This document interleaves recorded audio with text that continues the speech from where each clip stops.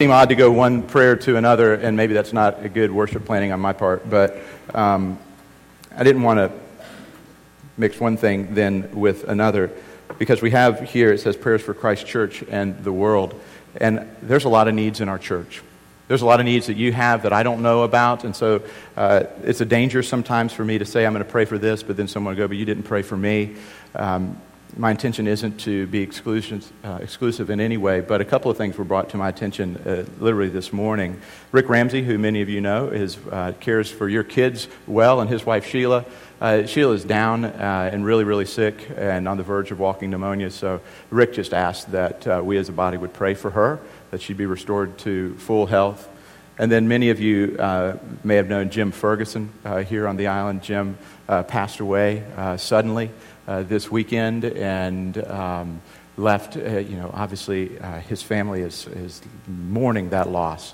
And so we want to pray for his family, that they would be at peace and that God would come very near to them. So let's go to the Lord now and lift up not only these things, but other things before Him. Let's pray. Father, we do praise You.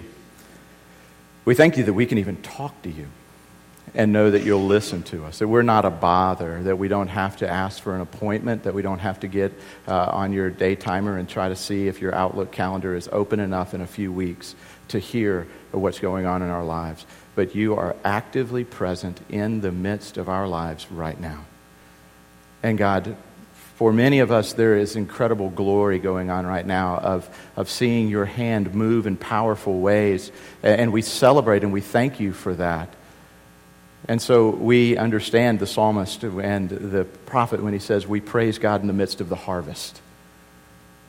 But God, for others, it's a very dry time. It's a desert experience. And we wonder if You're in the desert with us when we're flat on our back sick, when we are wrestling with cancer, when we're waiting for a doctor's appointment to get news, good or bad or indifferent. We praise You in the midst of that, but we need to know that You're near. Father, we pray for the family of Jim Ferguson as they've faced death. God, that they would see the hope that comes in the resurrection of Jesus Christ. And God, would all of us, when we experience a desert, would we recognize that there is a rock in the desert? And out of that rock comes living water. There is honey that is sweet to the taste. And it's sometimes in the desert, when you've stripped away everything else that we think gives us life, that we actually find life itself. We find You. Father, we pray that we would find You, and we would find Christ, and we would live in the power of Your Spirit. We pray that for our church. Would You strip away distractions from us, and that we would be about the important things of seeing people come to faith in Jesus Christ, of sharing the love of the gospel indiscriminately around this island and in Bluffton and around the world. Thank You for the team that went to Haiti. Would that not just be a 5-day blip on a calendar that felt good and was really cool, but would it impact us in such a way that we would continually share the love of Christ to all who need to hear it? Father, we thank You. We thank You for our ministry teams. We thank You for Matt and Kristen being here with us. We pray for their safe travel back. We thank You and pray that You will give us wisdom as we discern Your will in the future. We thank You for our team that is here every single week, that leads us in worship and uses their gifts to lead our hearts into the throne room of God. Would You bless those men and women who every week come and play and sing to Your glory. Father, we thank You, and we do praise Your name today. Would You be powerfully in our midst? Amen. Today we're going to be looking at Psalm 133. So if you have your Bibles, you can flip over there. I believe it's going to come up on the screen in just a moment. Psalm 133 is a psalm that's called a psalm of ascent, which means it's a psalm going up. It doesn't mean that it crescendos, but it means that it's a category of psalms within the Jewish hymnal. That would be the Psalter or the Psalms, that they would sing at particular seasons of life. Now, the Psalms of Ascent were psalms that on special high days and festivals and times of worship in Jerusalem, Jews from all over the Mediterranean Rim would pilgrimage back to Jerusalem. And they would sing particular songs that were designed for that time. Many of you are familiar with Psalm 121. I lift mine eyes up into the hills, from whence does my help come? My help comes in the name of the Lord, the maker of heaven and earth. And they would sing those psalms together, and they would be unified and united, as it were, by that common thread, people from different nationalities, Jews who were dispersed into other areas of the world, coming back together and saying, we are on a single mission, we are on the same trajectory, we have the same vision, and that is we are going to worship God at His temple in Jerusalem. Now, it's considered up, just as a side note, because Jerusalem was considered the high place, that you always went up to Jerusalem, even though you may have been coming from a higher elevation. It was, in a sense, that sacredness of Jerusalem and what it meant, that God had taken particular place there in the temple. I overheard Doug Langhouse teaching in Sunday school today, talking about the tabernacle, and that God's presence in the tabernacle was there as they moved through the desert, and they worshiped at the tabernacle. And then David brought the tabernacle into Jerusalem, and there was a celebration, and then David's son Solomon built the temple of God in all of its ornate glory, and they brought in the Ark of the Covenant and the Shekinah glory of God. The very presence of God was there. And so people came and worshiped. So that's the setting for what's going on here with Psalm 133. And it speaks within this psalm of a unity. It speaks of a blessedness that comes for being unified together. And I would imagine if we sat down one to another and we had a Coke and just talked about life, you would say, I want to be blessed. I want to experience blessedness in my life. I want to experience blessing. I want to have goodness, and I want it to be pleasant in my life. Would you all agree with that? Not many of you wake up each day and go, wow, can't wait for this to be a horrible day. Boy, God, bring it on. But we go, Lord, would you bless today? Would today be blessed? Would my life, would my family be blessed? Now the psalmist here says, blessedness comes especially in the gathered body of believers. It's a unique blessedness. It's a unique happiness. It's a unique peace that comes for what we're doing today. Gathering together today. So let's look at the psalm together. Let's read it, or I'll read it for us, and then we're going to unpack it a little bit this morning. This is God's very word, a song of ascents of David. Behold, how good and pleasant it is when brothers dwell together in unity. It is like the precious oil on the head, running down on the beard of Aaron, running down on the collar of his robes. It is like the dew of Hermon, which falls on the mountains of Zion. For there the Lord has commanded the blessing, life forevermore. This is God's word. May He add His blessing to the reading and to the hearing of it. Now, for some of you, when the worship is going on and the music is going on, you're thinking, this is blessed. This is good. I like this. And then when we get to this part of the service, you're going, not so blessed. But you're going to make it through because you want to hear the last song. But God is saying all of this is blessed time together, and there's something unique and there's something wonderful about God's people coming together. Now, it doesn't mean you have to come together in the hundreds, but it means that you do have to come together. Again, there are movements about, especially in the States, that are basically saying, you don't need to get together as Christians. You can worship God individually.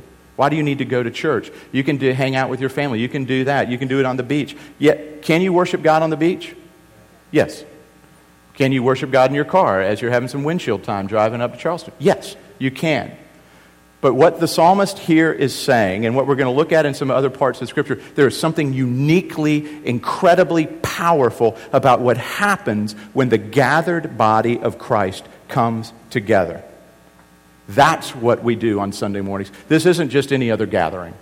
This is a unique and a special gathering. That's why Matt prayed what we called an invocation, invoking the presence of God here. To say, God, we don't want this to be just another gathering, a civic organization. We want this to be something unique and special, that we're going to be changed because we come here. We want this to be a blessed gathering. We want this to be a time where we walk out changed because we've been here. Now, that's what my hope is, that every week as you get up on Sunday mornings, it's not just a, man, well, at least it's only at 10:30. And I'll go and I'll get my hour in. Hope we don't go past an hour and 15. But you come expectantly going, I can't wait for Sunday morning. I get to gather together with God's people and see God do awesome things. That's my hope. And my hope is that we are like that here. And then what happens with that is that you're out and about and you're telling people about not your church, but you're telling people about your God. That you say, I'd like to invite you to come together with me to be in a place that is incredibly unique and special. And so the writer here, David, begins by using a couple of similes. He says, it is like this and it is like this. Young people, that's how you use the word like. Just an aside. So, some of you got it, some of you didn't. But he's coming and saying, this is what it is like. He's saying, before that, he's saying, we want to gather together with a oneness that is not defined by what we are not. We want to gather together in oneness not by what we oppose, but we want to gather together in oneness because of a love that compels us and a joy that binds us together. And he says that kind of oneness, that unique oneness that is only found in the gospel. What other group are you a part of that isn't brought together by what it is not? We are not Democrats. We are not Republicans. We are not men. We are not women. We are not this. We are not that. The body of Christ comes together, and it says we don't come together for what we oppose. We come together out of an incredible love that compels us to come together in the midst of our differences.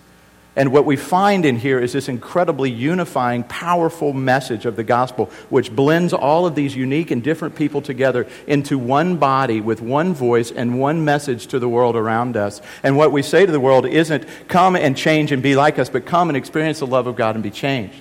And then we don't just oppose everything else. What we do is we highlight Christ. He's saying, now, when you come together and you do it in the right way, and it's like this.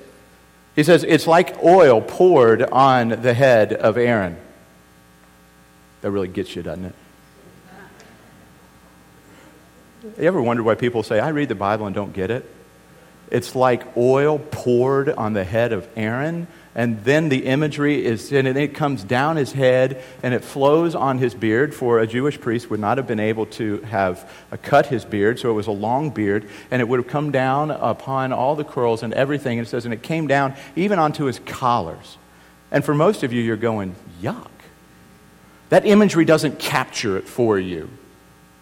And so he goes, oh, but it's also like the dew on Mount Hermon. Well, that doesn't do it very well either. We don't have any mountains around here, and so we don't know what Mount Hermon looks like. And so we go, these similes, these pictures, these poetic images don't capture us. So what I want to do is help them capture you. You see, the high priest, when he was set apart, had to come into a ceremony. All the priests did, and when they were brought in, they were sanctified. They were dedicated to the Lord, set apart for God. And for all of the priests, all of the Levites, it says that they took a special concoction of oils.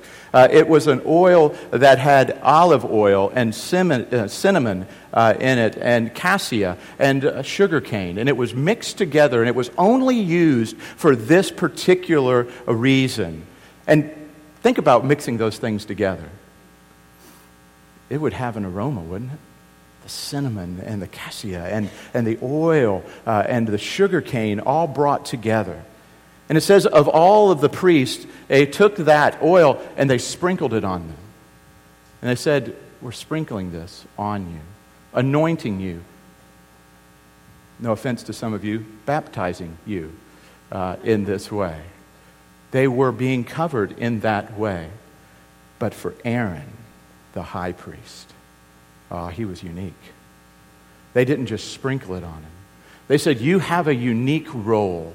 And the unique role for you is that you are our interceder. You are our intercessor. You go into the Holy of Holies on our behalf. You present our petitions to God. You sacrifice on the Day of Atonement for us. We don't just sprinkle you. We are going to pour it out on your head in abundance. And it is going to flow down with extravagance over you, showing that it descends from above, from God, pouring out His extravagant love on His people. That's the imagery. Don't get caught up with oil. Get caught up with this imagery of the extravagant pouring out affection and love of God on you to set you apart, to take you from being common and ordinary, to taking you and making you sacred and holy, to making you without blemish, to making you special. That's the imagery. And the people would have gone, think about it. Again, set your politics aside. I would love to see the inauguration of a president. I don't care what his party is. I think that would be an awesome event to go and to see. And think, we can watch it on TV. Guess what they didn't have back then? You couldn't just YouTube the high priest getting poured. You couldn't. And so they would have gone, oh, I can see it. He's there at the temple, and all of the people are around. And there's this incredible worship going on because Aaron represents the fact that God has come to us and He'll forgive us. He's given us a representative. We have a hope because of Aaron and because of the line of Aaron. We have hope. And the people would have gone, oh, what beautiful imagery. And we don't live in an agrarian culture where we only get rain in the rainy season. We don't understand what it means to have pastures that desperately need the dew of the morning to give them moisture and sustain. We don't understand what it's like to herd our goats and our sheep up into the higher areas where there's still moisture captured in the cool of the mornings so that our animals and our livestock and our very subsistence can continue on. And he says, but this extravagant love of God, this blessing of God is like the dew that's on Mount Hermon.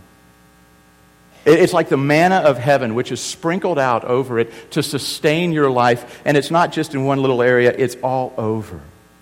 He's trying to say, oh, how blessed and how good is the unity of the body of Christ. When it comes together, it's like this. He's saying this is what it's like. It's like the dew of Hermon. It's like the oil. You see, it is this place, it is this blessing that comes from God above. So the blessedness and the goodness and the oneness that we experience is outside of this world. We can't create it. We can't. Because I look around, and one thing I know about each of you, and I joked around with our new members, is this. You know what the greatest problem that I have in my marriage? It's my selfish heart. It's that I'm broken and I'm busted, and I want what I want, when I want it, how I want it. And as beautiful as my wife is, guess what her problem is?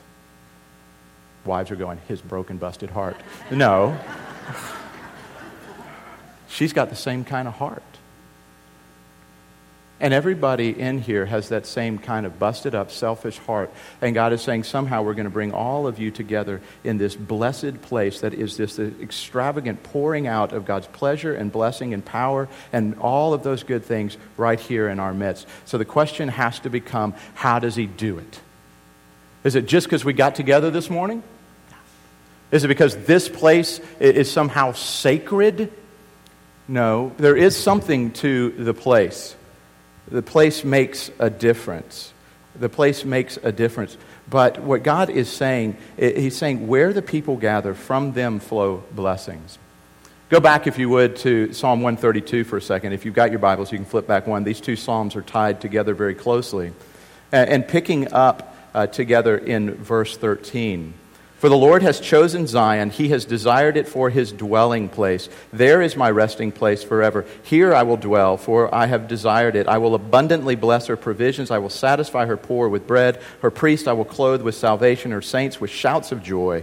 There I will make a horn to sprout for David. I will prepare a lamp for my anointed. His enemies I will clothe with shame, but on him his crown will shine. And then if you think about over in Hebrews chapter 12, it says, you're surrounded by so great a cloud of witnesses. But at the end of that chapter in verse 28, he says, but let us now offer to God an acceptable worship. So there is something particularly unique about this gathered place of people.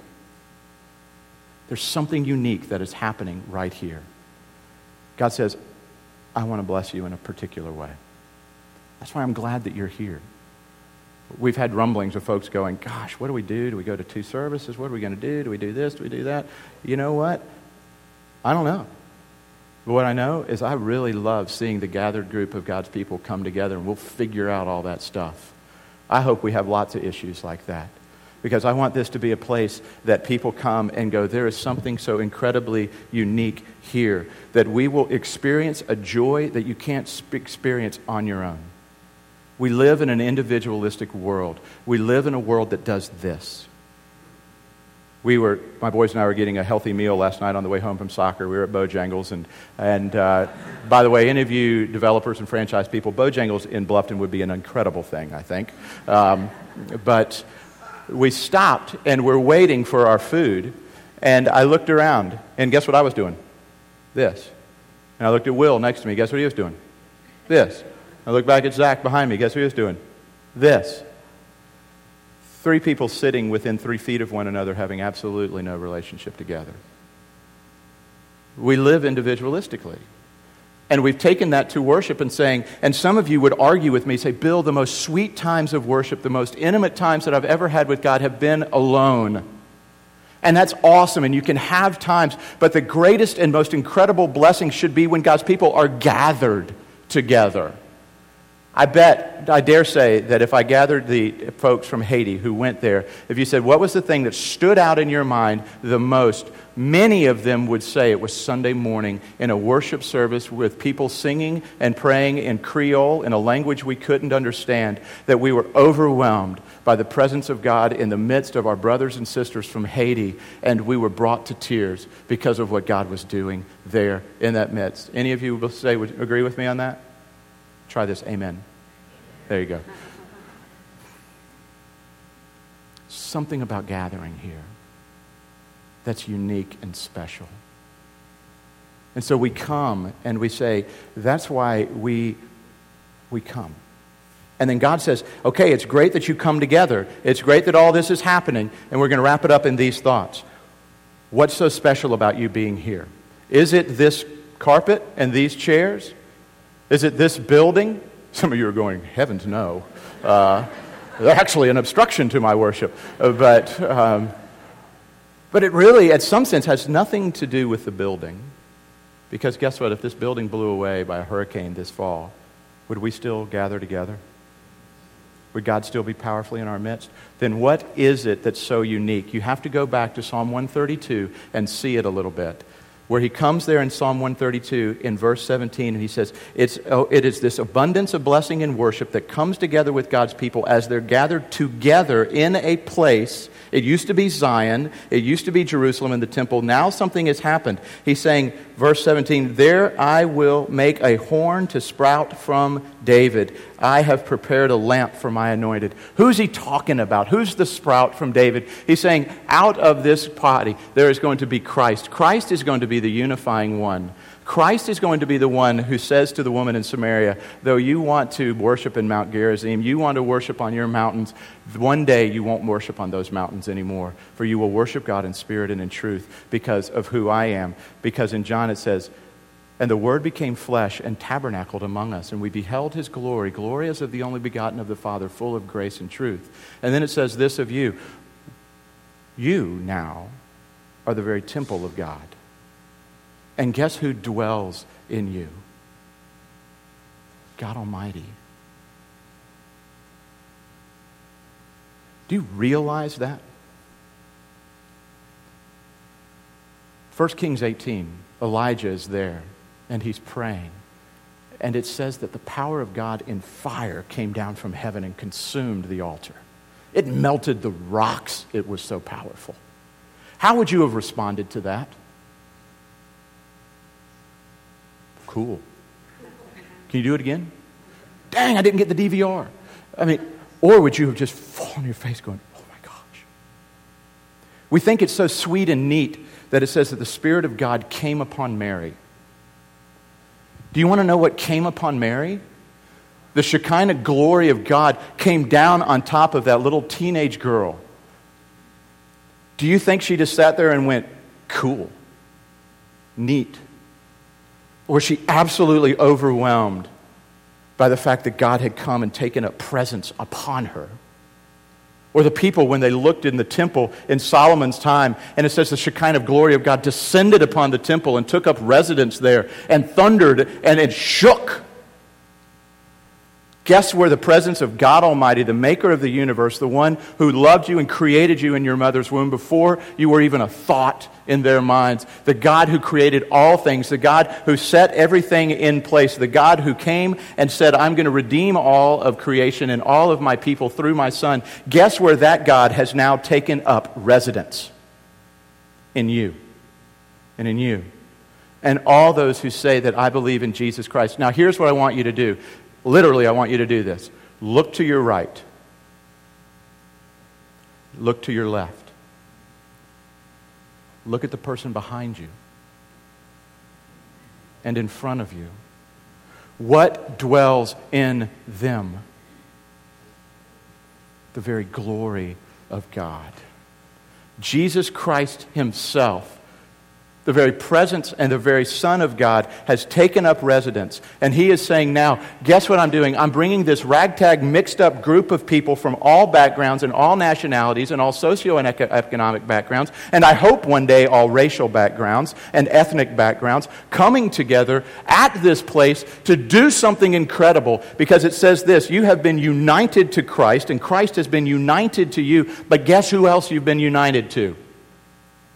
Shake the hand of the person next to you. That person. Some of you really are stubborn. It's just shaking a hand. That person you've been united to. You may not really like that person. You may not really have anything in common with that person. But Jesus says you do. You have a commonality that trumps every difference. And it's only the gospel of Jesus Christ that can bring together the busted up world that was separated at Babel. Go read the story. It was separated. But then you go read Acts 2, where the Spirit of God poured out upon the people of God, and it says that they spoke in voices where they understood one another, and the gospel spread.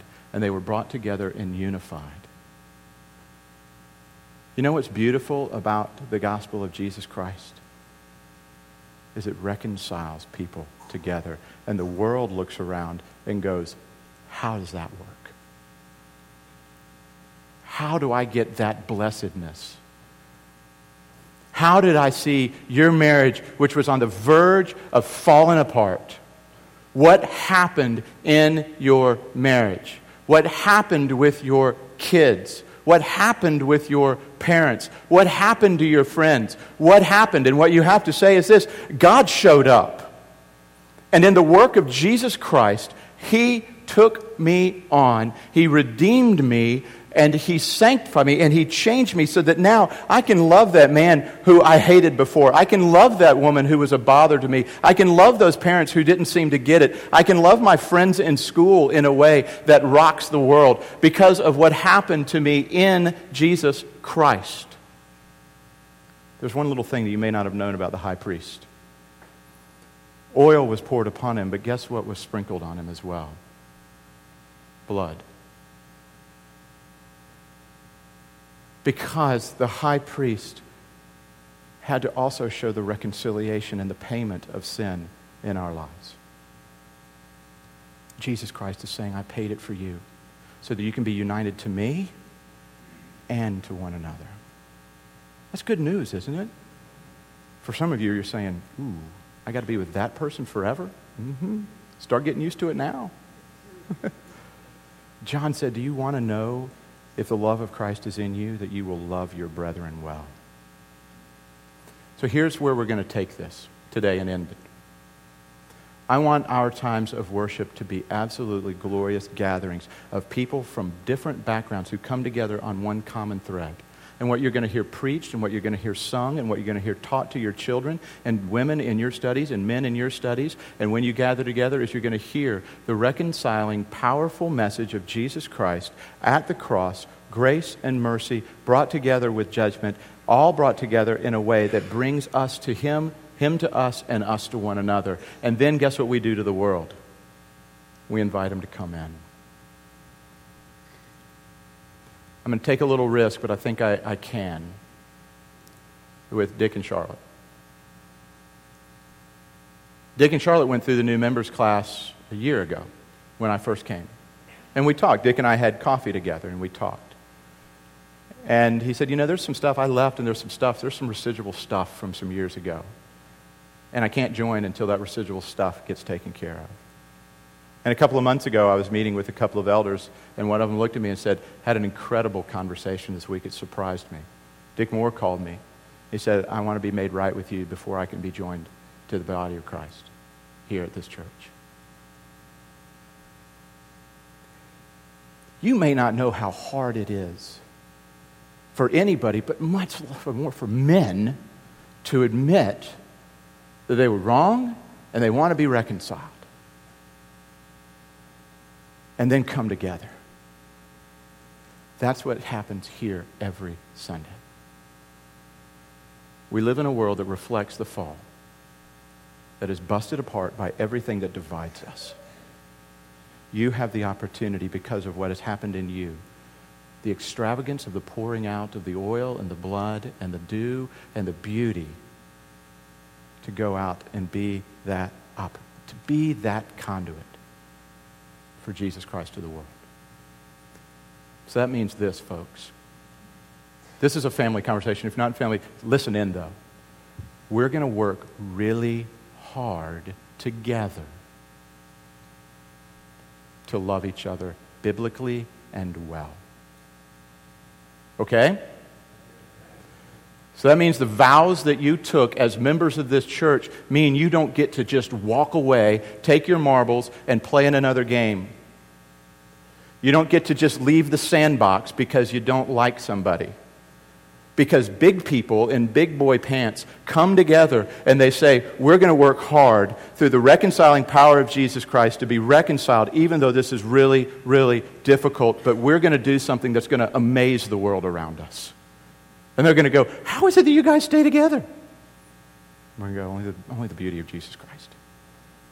Does that sound okay? Does that sound easy? No.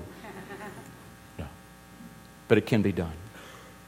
Oh, how good and oh, how pleasant it is when the brethren and the sisters gather together in unity. Let's pray. Father, thank you for the beauty of the imagery of Christ. Thank you for your extravagant love to us that is poured out on us. And it flows over us. And we've been set apart, not only by the oil, but by the blood, that we have been made new and right. And we are joined with you. And now we are joined with one another. And we get to gather together to worship you. Would you enliven this place by your Spirit? Would you shake us to the foundations? Would you move even? There are some in our congregation who need to be reconciled to one another. Would you move towards that in humility and in power? And would you transform us? This is what we pray, boldly, and ask to Christ's glorious name. Amen. Let's stand and sing then together.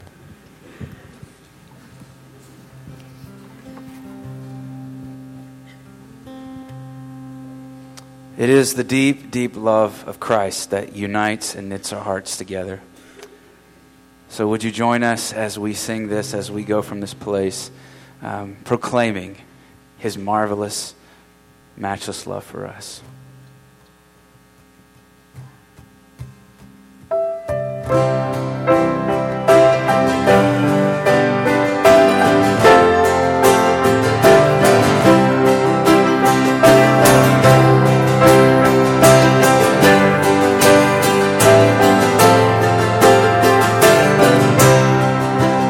Oh, the deep, deep love of Jesus, vast unmeasured, boundless free, and rolling as a mighty ocean in its fullness over me.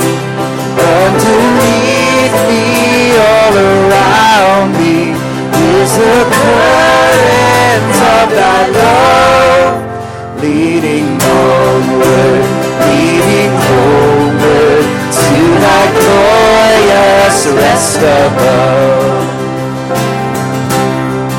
And oh, the deep, deep love of Jesus spread his praise from shore to shore, and how he came to pay our ransom through the saving cross he bore. Now he watches o'er his loved ones, those he died to make his own. How for them he's interceding, pleading now before the throne.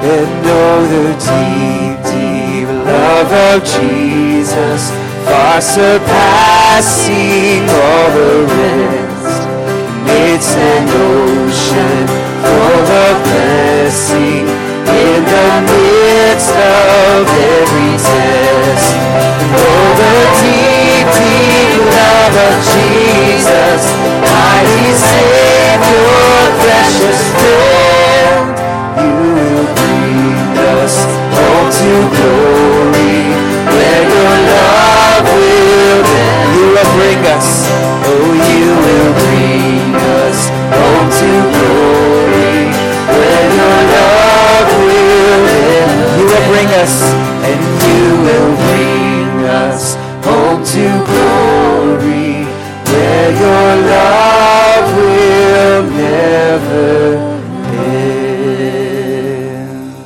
Amen. Praise our God. Amen. You know, what we talked about, we said was it's available and it is possible. It's incredibly difficult. And I promise you this, that if you try to plug in any other power source other than God himself, through the work of his Spirit, you are destined to fail. I don't have it in me. I don't. I don't have enough to love you the way I should. You don't have enough to love me the way you should and to love one another. And so too often I go, and the scriptures say we run to these cisterns which are busted and they have no water left in them, when God is saying, I have provided for you a spring of living water. What we have to do constantly is run back to the spring, be replenished and refreshed with the extravagance of Christ, and then re-engage one another's hearts. So I pray for you this week that you constantly and regularly go to the spring. Be refreshed, and from your refreshing love well. And now receive that blessedness of God. The Lord bless you and keep you. The Lord make his face to shine upon you and be gracious to you. The Lord lift up the light of his countenance towards you and grant you his flourishing shalom, both now and forevermore. Amen. Go in his peace today.